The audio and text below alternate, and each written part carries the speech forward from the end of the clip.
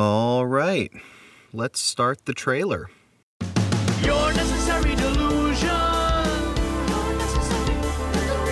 Your necessary delusion. Why do you keep lying to yourself?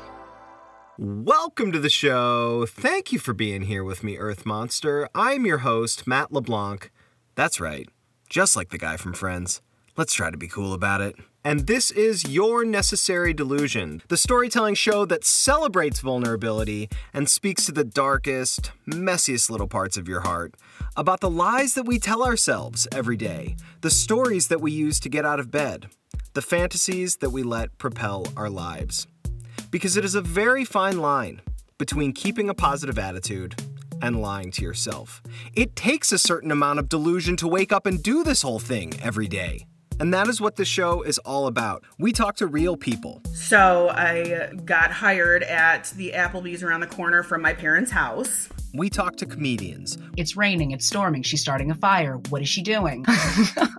We even talk to some experts. You don't ever get to escape the prison of being a person, because even when you get exactly what you want, there's just more desire kind of like behind that. We talk about their real lives. I'd be in jail for probably 10 years right now if it wasn't for that man. And the fantasies that have driven them to success. I established myself with some major companies. And the fantasies that have driven them to failure. He ended up racking up something like $70,000 in credit card debt that I was about to marry. We celebrate their vulnerability. I ate instant mashed potatoes every day. And hopefully we examine our own egos in the process. There's a part of me that thinks in my youth I was probably a full-blown sociopath. And we have fun with it. Delusion, yeah. Oh, holy shit. Wow, that's pretty high stakes. Yeah. So how did I get here? I am a 30-year-old creative shipwrecked on the necessary delusion of my 12-year-old self.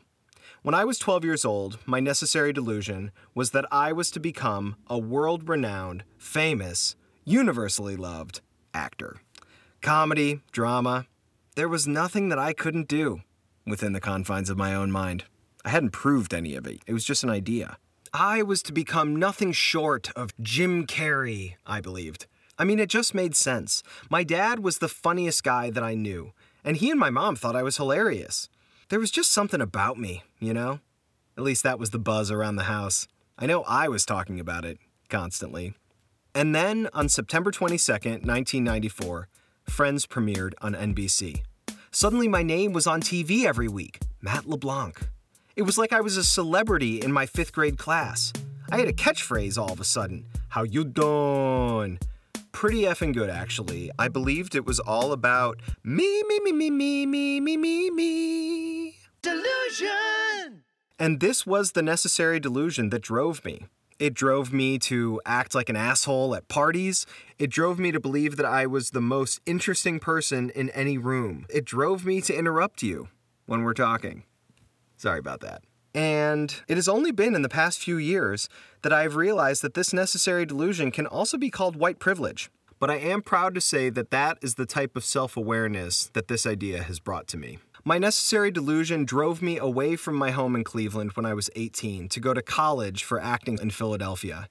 It pushed me to drop out of college and move to New York City. I didn't have time for college. I was going to be a giant celebrity. Delusion! In New York, I auditioned and I acted in some commercials. I made some money, about 30 grand actually. Don't worry, I blew it immediately on a feature film that I wrote and starred in with some equally inexperienced friends of mine. It took us 3 years to make, and in my mind, I believed this movie was going to revolutionize the face of independent film. Delusion. In reality, it had no discernible story, and we would have benefited greatly from using a tripod.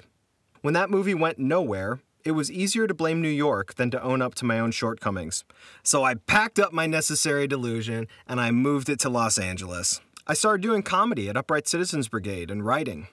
I started supporting my necessary delusion with action, and it started working. I got hired for my writing. I got to quit being a waiter. But I did not stop believing that I was special. And it burned bridges.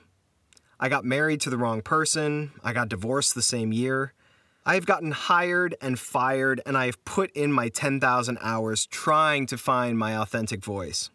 I didn't end up a giant celebrity, but my necessary delusion has awarded me with an incredible life, and my ego has consistently pissed on it. I stopped blaming other people for my problems. I started looking at myself, examining my ego. I started seeing a therapist. My necessary delusion brought me to my soulmate. I got married again. I got hired again. I made more money than I have ever made. I have come so far. I started asking myself, what are you an expert in?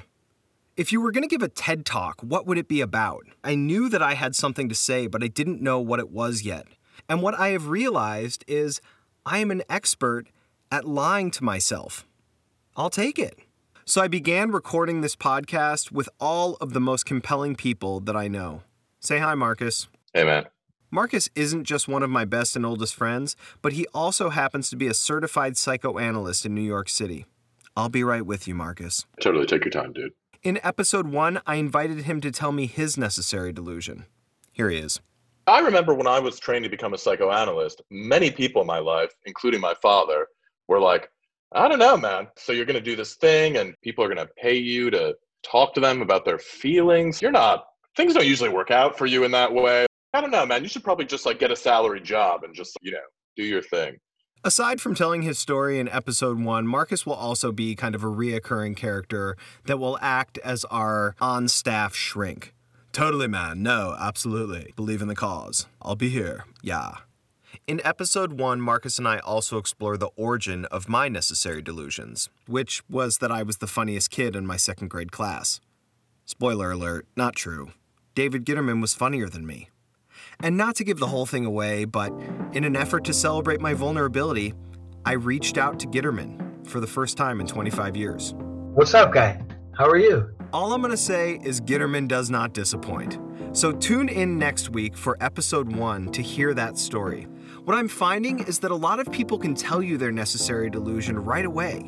Gitterman could. His necessary delusion's episode 2. And not to build it up, but I was shocked. So subscribe to Your Necessary Delusion wherever you get your podcasts, and I'll be here every Monday with epic stories of success and redemption. And if you have a great necessary delusion yourself and you want to share it, reach out to me on Instagram @YesMatthew or email me at yournecessarydelusion@gmail.com. Oh, and necessary is NECESSARY. Earth Monster. I see you. Thanks for being here.